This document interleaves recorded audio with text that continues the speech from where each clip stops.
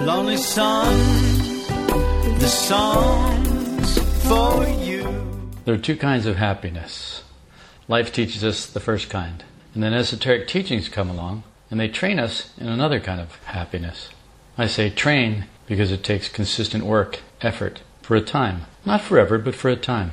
And so people say to me, what's the point of this work? Why should I keep doing it? Nothing happens. It's just awful. And they're very unhappy.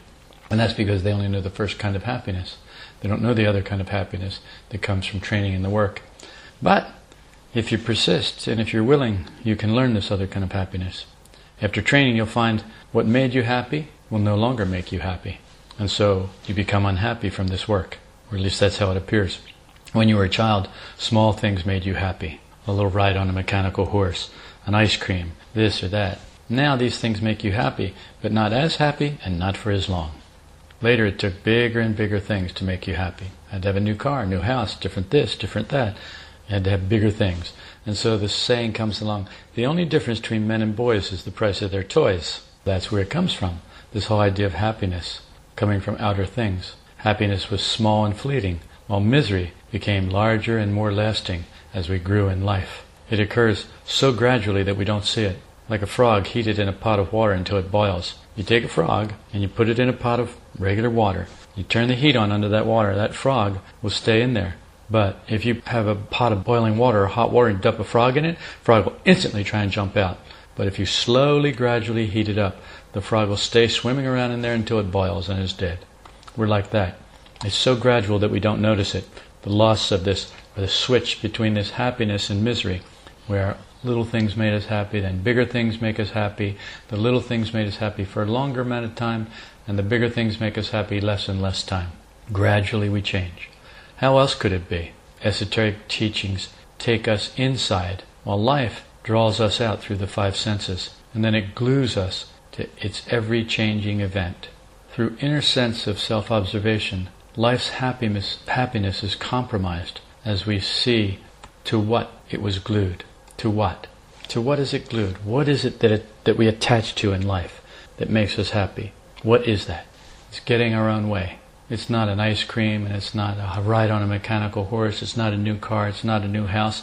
It's getting our own way. We think this is the thing that will make me happy. Someone else thinks, no, this is the thing that will make me happy. So it's not the thing that makes us happy. It's getting our own way that makes us happy. If we're not getting our own way, we're not so happy. This work teaches us it doesn't matter if you're happy. That's not what's important.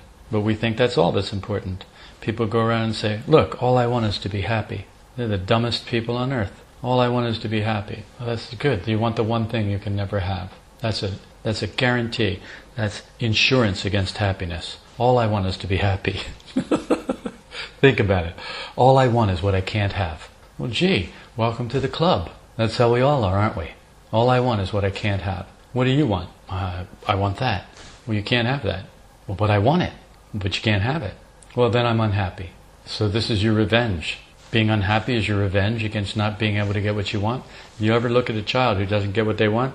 You'll notice their revenge is to pout. Moan, complain, pout, throw a tantrum. Why? Because they didn't get what they wanted. Remember last night when we were at that amusement park down there on the Strand? You would think, this far away from America, where everybody's always pouting, everybody's always consume. The worst nation in the world, according to all of Europe. The worst nation in the world. We have everything and we're not satisfied with everything. So you'd think you'd come all this way to Greece, and then you'd find a little boy who doesn't get what he wants. He wants to ride on this Ferris wheel, but he doesn't get it. So his father takes him away. And what does he do? He pitches a full-on American screaming fit, right? His father's got him by the arm. What's he do? He screams and he wiggles and he lifts up his legs and he hangs by his arm. And then he thrashes and screaming at the top of his lungs the whole time. And everybody in the whole place is looking at him. What's going on here? What is this man doing to this child? Oh, that's awful. And the kid is eating it up. Oh yeah, look, now I'm getting the attention. Now they'll give me this ride on this Ferris wheel. Now I'll get what I want. But the kid never did get what they wanted. Somebody held out. For some reason, one reason or another, somebody held out and decided maybe it's not a good idea to give the kid everything they want. And the rest of the world said, yes, but give him what he wants so that he'll be quiet and we can be happy. It's all about that. It's all about people wanting what they can't have in order to be happy. That scream here is called the European scream. The European scream, right. It's different from the American scream. You do it in a different language. It sounds exactly the same to me, though. I've heard that scream all over the world. Every country in the world I've ever been in, I've heard that scream. It's amazing. The name for the next podcast. The European scream? Yeah. So this work says, look, happiness isn't what matters. That's not what we're looking for here. It matters. That's not what I thought. You thought that the work teaches you to be happy? I thought that the work insists on you to be happy. No, not at all. Because of, no? No, not at all. The work only teaches one thing. It matters if you are at peace with yourself. That's all the work teaches. If you are at peace with yourself, it doesn't teach you to be happy. You can tell when the work has taken hold of you, when you begin to be unhappy. That's how you know the work's got hold of you. It was like Sashka today.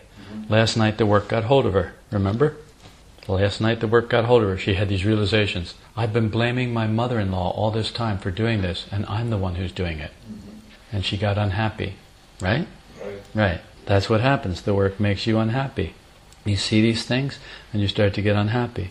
It's because your present increased state of consciousness, after you've done the work, it collides with the former states in which your mechanical eyes always dictated what would make you happy, what happiness was. Your little mechanical eyes, the lowest part of you, the most negative part of you, the tiniest part of you, the part of you with the least understanding, always gets to decide what you're going to do.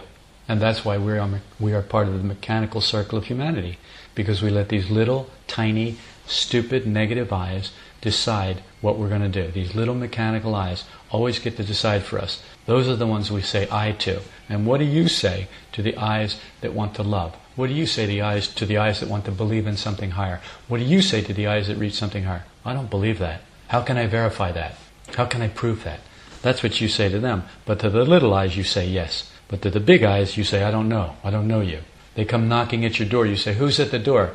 And it says big eye. Yeah, and you say I don't know you. You can verify it easy. You can verify negative small eyes easily. Sure. Oh yeah. Oh, so the work asks you to make an effort. So it asks you to pay. It asks you to make an effort. If you want this, you have to earn it. But you say, why? I don't have to earn anything else in life. No, you don't have to earn misery. You don't have to earn suffering. It comes as a free gift of life. You're born in a pain factory. How beautiful. You get all the pain and suffering that you could possibly ever want. But what? What does that mean? Does that mean that's all we ever want? No. We keep on doing the same things over and over again that bring more pain, more misery. Because we just can't get enough of it. We just can't get enough of negative emotions. We love them. We wallow in them. We just can't get enough. And if someone tells you that, oh, I can't verify that. I don't know that that's true. It's not that too much love. It's like the Matrix. You're born into this shit-eating... Yes, you're born into it. That's true. Shit-eating thing, and after a time you get... Sure, like the frog in the water. That's what I said. You're the frog in the water. You heat it up gradually, you never know it. The more correct term would be you're the embryon, and that you're the fully developed something. Who cares about... So, okay, fine. You put a tadpole in the water. Will that make you happy now? So now there's the outer thing. Here we are again. You're proving my point. The outer thing. You have to say the correct term. It's not like a frog. It's like a tadpole. It's the tadpole. You put the... More precisely. Yeah, that's what's important. Now we got that out of the way. Now we don't have to understand the idea behind it, do we? Because now we're focused on the words. And what do I always say? Don't pay attention to the words. Go for the meaning. Are you getting the meaning? No. I'll only be happy if I get the words right. That's what makes me happy. Fine. That kind of happiness, exactly what I'm talking about. Precisely what I'm talking about. The difference between these two kinds of happiness. So we'll go on. In spite of your unhappiness. You can tell when the work has got hold of you, because all of a sudden you find that you begin to be unhappy, as Sashka did last night.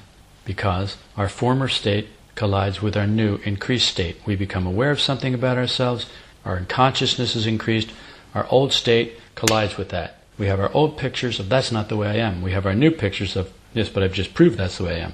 Bam, big collision, unhappiness. And it's always the same with these little mechanical eyes that used to dictate what our happiness will be. Those happy eyes belong to illusions that are characteristic of the false personality. It's nothing new. The false personality always does the same thing with everybody. There's no difference. It wears a different suit, or different color shorts, different sandals, different shirt, but it's always the same thing behind it. It may dress itself up, it may make this face or that face, but it's always the false personality behind it and always leads to the same thing. I knew a girl, and every time that she got depressed and she was unhappy, her husband, to cheer her up, would take her to dinner. They started to go to dinner 4, 5, 6 times a week. And what happened? Was she happy? Yeah, for a little while. How can this be any kind of lasting happiness? What is happiness if it's not lasting happiness? From this we learn to sing this happy song. I used to be so happy. This is the song we learned to sing from this. I used to be so happy, but then this work came along, and now I'm not so happy anymore. You can hear it everywhere. You can hear this song sung on the internet often. Remember the guy in Scotland with his, the Passion is a cult. I've never been to it, I don't know anything about it, but I read about it once and somebody said it was a cult, and now I'm here to tell the world and warn the world of this terrible thing. And there are 50 other people who are saying, this guy's crazy, he never did it, I did it, transformed my life. But what do people listen to? They'll listen, he got more hits. They listen to the negative, because the negative sells, and the positive doesn't, because the positive takes effort, and the negative feeds our little mechanical eyes. And that's what makes us happy. And that's not lasting happiness, because they constantly must be fed again and again and again.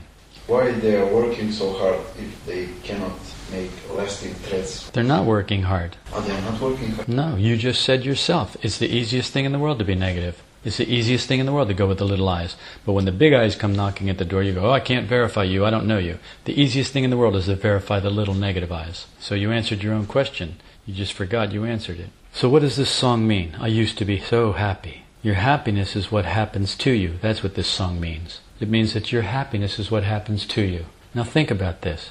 This has nothing to do with you. Only how external life treats you. It has nothing to do with you at all. This is all about external life. You're happy when life goes your way. You're unhappy when it doesn't, thinking that what happens to you should always be good, without earning it, because we were born. You didn't ask to be born. Why should I be unhappy? I didn't ask to be born. It's not my fault. How many people say that? Many, exactly. Many. I didn't ask to be born. I should be happy in life. It should just be that way. Well, it's not that way. Maurice Nichols said, the world of what happens to us is a very dangerous world to trust, because things may happen that do not make you happy at all. Well, let me just say something about that. Maurice Nichols didn't state it quite the way I would state it. I would say it like this. The world of what happens to us is a very dangerous world to trust, because sooner or later things will happen that do not make you happy at all. It's just a matter of time. Sooner or later things will happen that do not make you happy. So that's an idiotic world to trust. And yet that's the world that almost everyone lives in. In fact, we're all born into that world. We're all trained to be in that world from the time we're, if you like the word, an embryo. From the time you're in mother's womb, you're learning, you're hearing all the things out there. So you're being trained how to be unhappy. Perfect. Happy is a loaded word with no density of meaning because it's dependent on external life. A loaded word is a word that's loaded with more than one meaning. A loaded word is a word that can mean many different things. That's a word that's loaded. It's like a dump truck, and you can put anything in it. You can load it up with lots and lots of stuff. So then the dump truck comes along, and you call that dump truck, look, it's a truck. Yes, but what's in the truck? Grapes. And someone else says, no, not grapes, oranges. Oh, like that.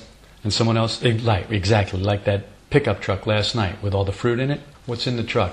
Well, fruit. But what if there were some vegetables? Well, what if there were some boxes? Well, what if there was some dirt? Well, what if there was this? There were all these other things in there too, weren't there?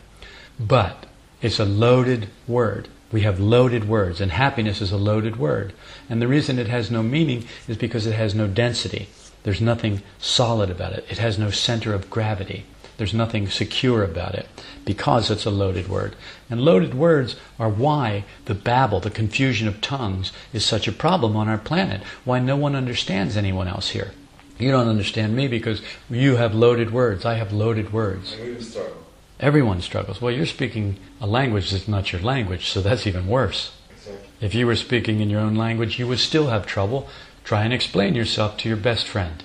And how do you do with that? How's that go? Hard. It's very hard, because he has loaded words. You'll say this, he thinks it means something else. You'll say that, Yeah. And so all the time it's the same thing. It's all these loaded words that we have with no density. There's nothing.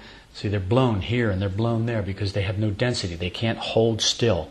They have no weight. They have no ballast. They have no balance. A loaded word is a word that has so many different meanings it could go this way or that way. And that's why this work teaches you first a language. There's a certain language that you have to learn in order to do this work. In the same way that there's a certain language you would have to learn in order to do scientific testing. You would have to know about this. If you're going to do mathematics, there's a certain language you have to learn.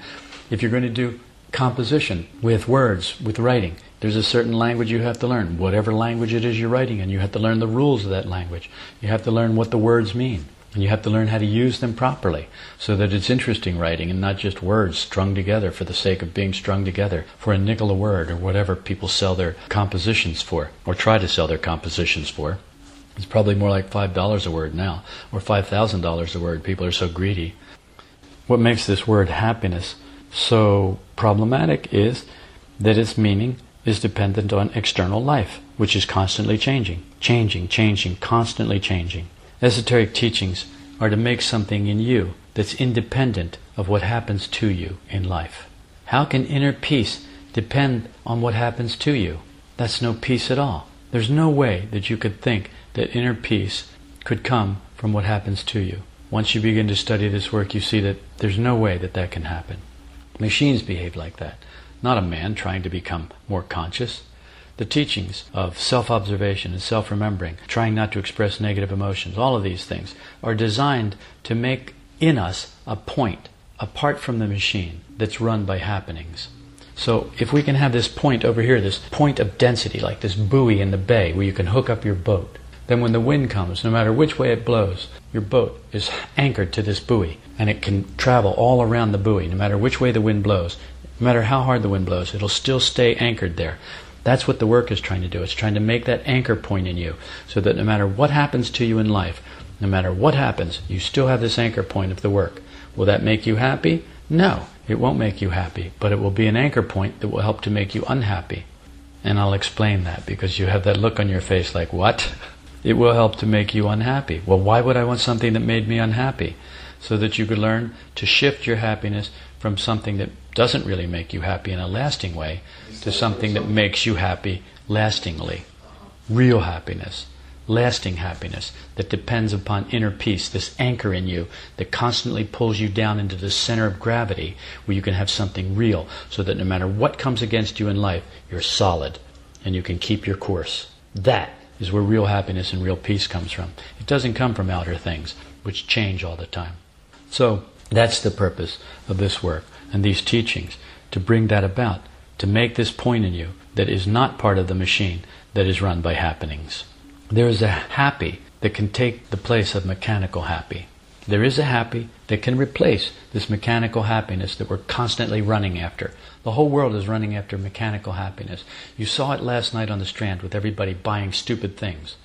Watches, ugly watches. Do you remember the guy we walked by with the stupid gun?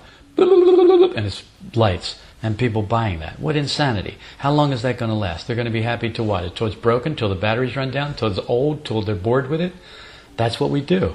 That's this other kind of happiness. There's nothing lasting in that. So we're talking about this work kind of happiness that's not called happiness at all really in the work. It's more of an inner peace. This depends on whether we can meet unhappy circumstances without identifying with them. This is what the work teaches us. Can you begin to meet unhappy circumstances without being unhappy? You can. You can learn to do that. A new center of gravity means a new kind of happy. The quality of happiness deepens from the external things, depending on how people behave towards us, to the internal things, depending upon how we take how people behave towards us. How we process the impressions makes all of the difference.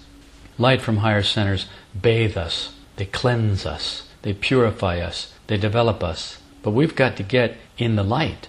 This is an inner path. If we're constantly running out here into this, through this sense, through that sense, to this thing, to that thing, we're not going inside where we can get in the light of consciousness and we can be bathed and purified and developed by this light. That's what this work really teaches.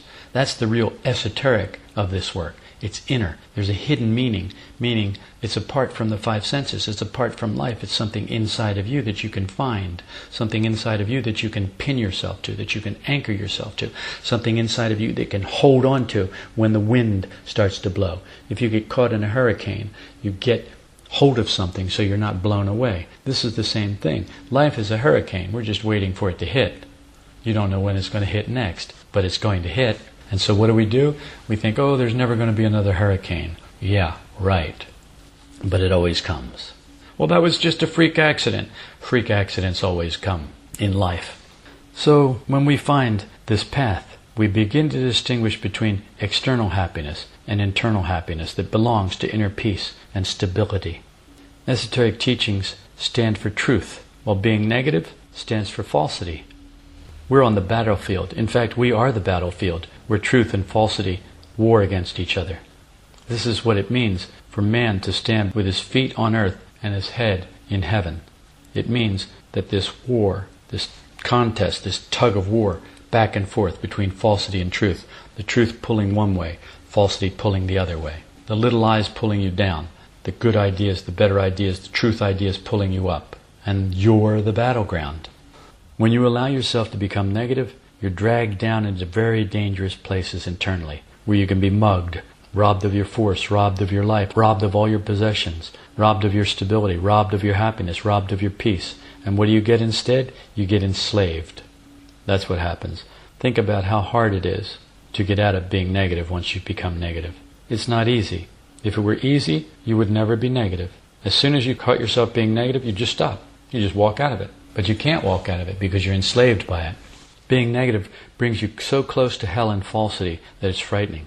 If you could see, you would understand what J. Krishnamurti said when he said, the house is on fire.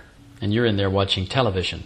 You're in there playing games. You're in there doing this. You're in doing that. But you should get out of the house because the house is on fire. And what he meant was, this whole world is on fire. And you must get out of it and get inside where there's something safe and something real, where there's some lasting happiness, where there's some lasting peace, where there's some real ideas that don't change all the time, where you don't have to worry about how people behave towards you.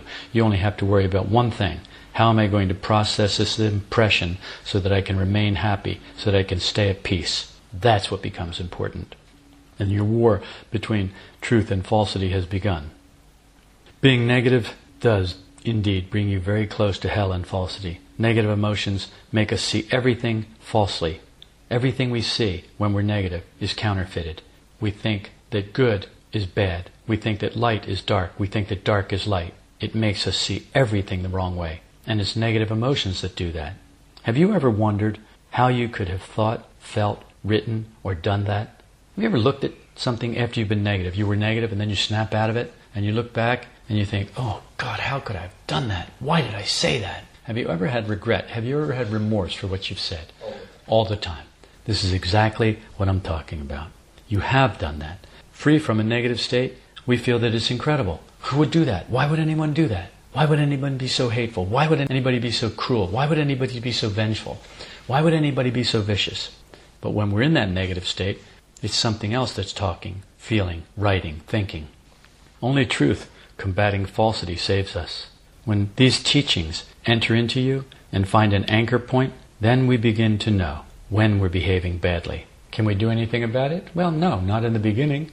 You behave badly and you look at it like you're watching someone else behave badly. Only now you have the horror of knowing that it's you and there's nothing you can do to stop it. And that's how it is in the beginning. Later, though, there's something we can do. We know that we're saying something. We don't quite believe in the suspicious negative emotions that are arising. This is when we find ourselves in the arena where we must combat falsity with truth. Temptation is something people don't understand very easily. Temptation simply means seeing things from negative emotions and holding a point of truth in yourself so you don't give way entirely to your negative states. That's all that temptation means. We'll go back to the example of the hurricane. Let's say we're walking out there. Of course, there are no hurricanes in this area, but let's say we're walking out there and a big wind blows up. What would you do? You grab hold of something stable and you hold on to it so that you can stand in the wind. And that's what this is about. This point inside of us that the work tries to make, this anchor point, this is the point we can hold on to when the winds of life blow against us, when negativity pushes against us, when it tries to suck us down into the lower states. We have something to hold on to. Or look at it this way. Look at it like quicksand. You can't be sucked down into quicksand if you can tie yourself to something that can't be moved. And that's what we're trying to do in the work. We're trying to make ourselves, connect ourselves to this anchor point of truth that will resist falsity when it comes and starts pulling at us, when it starts trying to drag us down, as it always does, through these little negative mechanical lives. If you try and fight it yourself, you'll lose. You need help from above. It's like you see in the movies how someone falls into quicksand and they, throw me a rope, throw me this, throw me that. But without that, they can't get out. No matter how much they struggle, the more they struggle, the faster they go down. And so they have to have something from above that can pull them up. If they don't have that, they're lost. That's what this work is, something from above. This is why Gurdjieff said, there's a rope just above you right now. Jump for it, reach for it, get hold of that rope and begin to pull yourself up. That's what he's talking about. Negative emotions will drag you down like quicksand. Suspicious thoughts will drag you down like quicksand. All these things work against us. All these little eyes work against us. They don't tell us they're working against us. They tell us they're doing it all for our good. I'm protecting you. I'm saving you. I'm warning you. I'm helping you. What does it help you to? It helps you into the slums of yourself, where you end up wallowing in negativity and hate, where you end up wallowing in all the things that you said you didn't want, and somehow enjoying it. That's the worst part. You somehow find vitality and life in it. It's a life that doesn't last, and it's a vitality that sucks you dry.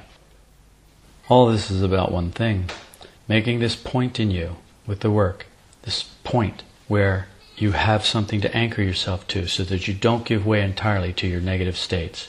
Do you want to know what the worst possible state is for a person? If you don't know when you're negative, that's the worst possible state you could be in, when you're negative and you don't know it. You're so far from seeing what this work means. You'll never understand what this work is about as long as, when you're negative, you can't see it. For years, people remain convinced in this work that they're not negative. I can't tell you how many emails that I've had saying, I'm not negative. I can't tell you how many people have said to me, I'm not negative. They've screamed it, angrily screamed, I'm not negative. And they're so positive, so sure they're not negative. And they're completely blind to their negativity. As we gradually develop inner taste, we begin to see when we're negative. This belongs to magnetic center and enables us to work on negative states. You can't work on negative states without magnetic center. It's impossible. You've got to be able to have something inside of you so that you can work on these negative states. Inner taste and buried conscience are connected. You know, I've told you before, there are two kinds of conscience. The conscience that we learn in life, don't do this, don't do that, do this, do that. That conscience which constantly changes. All right, for example, in Macedonia, we say da, that means yes. But now we're in Greece, what does da mean? Ne. It means no. And ne means yes. So you went to the man the other day and you said, well, can I use the bathroom? And he said, nay.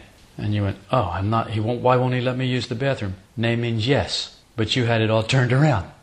And this is exactly what happens to us. Precisely what happens to us. We get stuck in this where we don't know right from wrong. We don't know because of this acquired conscience, because it changes from here to there.